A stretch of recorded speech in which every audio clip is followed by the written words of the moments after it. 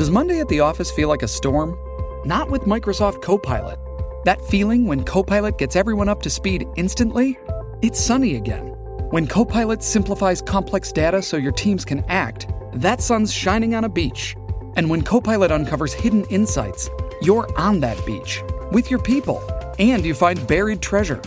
That's Microsoft Copilot. Learn more at Microsoft.com/AI for all. This is the Simi Sara Show on demand. Subscribe now on iTunes. Listen to the show each weekday 10 to 2 on 980 CKNW and through the Radio Player app. As we continue talking about the anti-pipeline protests and blockades, the good news this morning, the West Coast Express blockade has come down, but not before the chaos we saw yesterday and this morning with all those canceled trains, and the blockaders there of the railroad track saying they're not going anywhere. This ain't over. They will continue to block other transportation routes in the days ahead. And I believe them after what we've seen here the last few days. Meanwhile, at the BC legislature on Tuesday, we saw the blockades there with protesters surrounding the building, preventing people from going inside. That was a nasty experience over there that day. And I don't really care about myself getting stuck in it. I really felt sorry for the people who work in the building who've got just nothing to do with this. You know, including the people who cook the French fries in the dining room or the guy who mops the floor. And they're trying to just go to work and just getting cursed out and yelled at by protesters. I thought that was appalling. The Speaker of the legislature now, Darryl Plecca, is taking steps to prevent a repeat of that. He has secured a very sweeping injunction to prevent more blockades of the legislature doors. Let's check in with his chief of staff now, Alan Mullen, on that. Hi. Hi, Mike. Good morning. Thanks a lot for coming on. What was your experience there on Tuesday at the legislature with those blockades? Yeah, it was quite similar to your own, Mike. I was fortunate enough to get into the precinct early enough and into my office without being impeded. But some of our office staff were affected, and I certainly spoke to a lot more Legislative Assembly staff who were affected. And when I say affected, I mean, quite frankly, abused. Screaming in people's faces, yelling all kinds of insults, and in some cases being sort of pushed and shoved. I did witness a minister of the Crown, have her personal space invaded. It was a nasty situation. I mean, I'm all for, as is the Speaker, the democratic right of free speech and protest, and I think it's a very important democratic right. But when you cross the line into, harassing people and abusing people and at times assaulting people, that is just not okay. And like you said, Mike, and it's a great point, these people have nothing to do with this. These people are like every British Columbian, going about their business, going to their place of work, and they're having to go through this horrible experience. We saw this kind of coming, though, before Tuesday's throne speech day, because the protesters have been camped out on the front steps of the legislature for several days. Prior to that, they had lit a fire. You could smell the wood smoke in the building that affected some people's ability to work in their offices.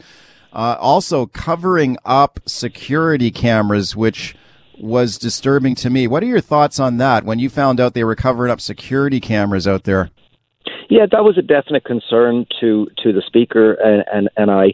Obviously, as you said, this started days prior. We were in attendance all weekend monitoring the situation. It is concerning because those security cameras are there and were there long before this protest, and they're there for the safety and protection of everybody, including the protesters. And we did have discussions through our Legislative Protective Services team with the protesters and essentially tried to explain that. But I think it should be noted that the protesters that were there over the weekend, in my view, were quite different to the group we saw. I mean, obviously they were a larger group on Tuesday, but over the weekend it was quite a different feeling. They wanted to get their voices heard. They had a clear messaging. But I think what we see then on Tuesday is a much bigger crowd, and I think we've seen it in the past too, where in addition to the main group with their main messaging, you have what we generally refer to as these sort of professional protesters coming out, and then also a very small group of people that show up at a lot of these different events but really don't know what the event is about, and they don't much care. They are there to, sort of create unrest and lower the respect levels and at times just want to create some sort of havoc. And I think what we saw over the weekend was a respectful, honest protest versus Tuesday. It had a different flavor to it and a very upsetting flavor to it. Okay, you guys don't want to see a repeat of it. The Speaker went to court to seek an injunction against further blockades of the doors of the legislature.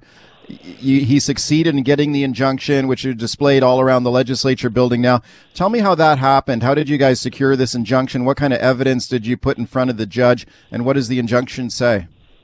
Yeah, well, it's not, easy to get these types of injunctions.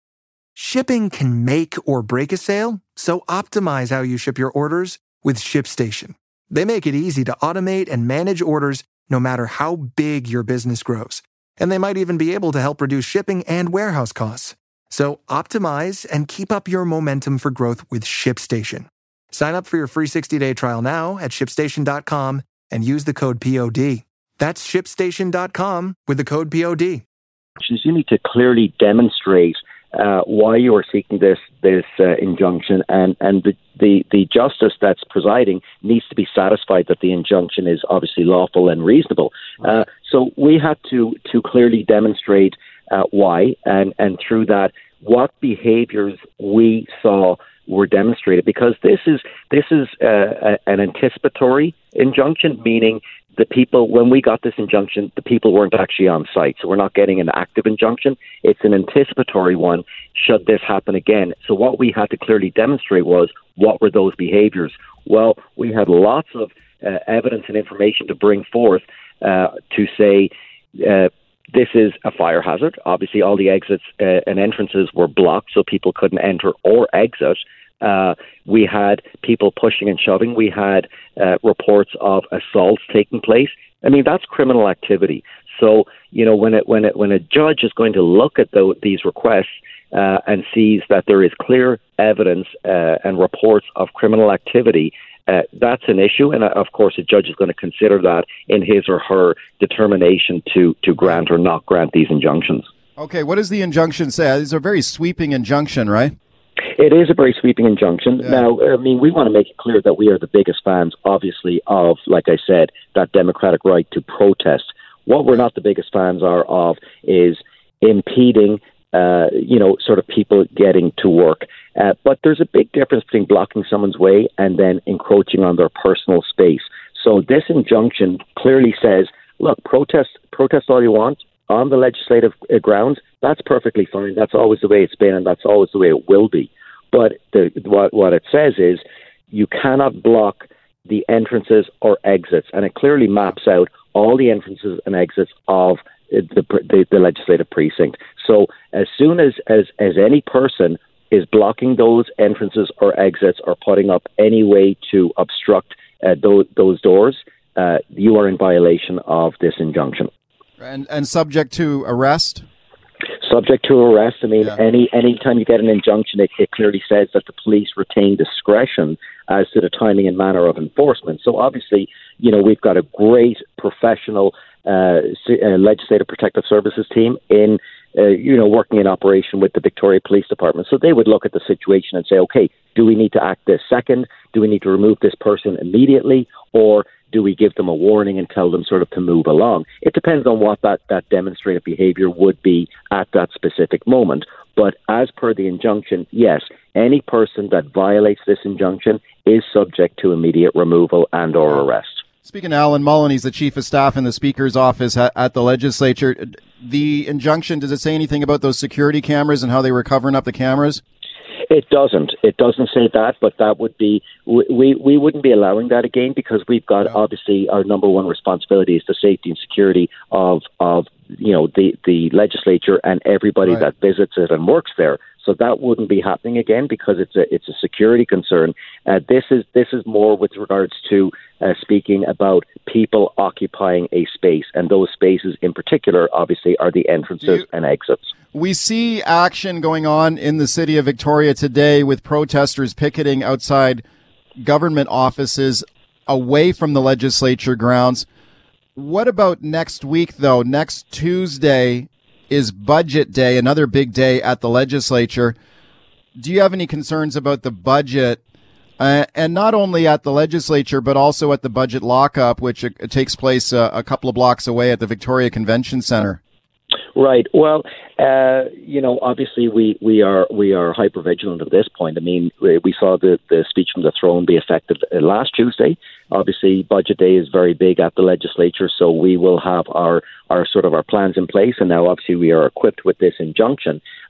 With anything off the legislative precinct, though, the legislature and the legislative precinct is the responsibility of the Speaker, and that's why this injunction is granted to him as Speaker and ultimately represents that. Well, do you think the government should get an injunction for other buildings away from the legislature?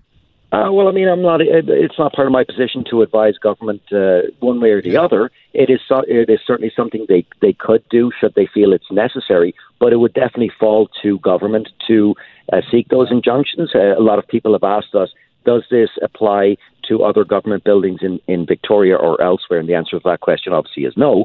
It only applies to the legislature. Government is responsible, as you mentioned, to these other buildings. Thank you for coming on. Pleasure as always, Mike. Okay, I appreciate it. That is Alan Mullen. He is the Chief of Staff in the office of Speaker Darryl Plecas at the BC Legislature, talking about the injunction that the Speaker was able to obtain against any more protesters blockading the Legislature building and stopping people from going in and out of the Legislature. That is a sweeping injunction that has now been displayed all around the Parliament buildings, but as you heard him describe there, does not apply to other government buildings in the capital city.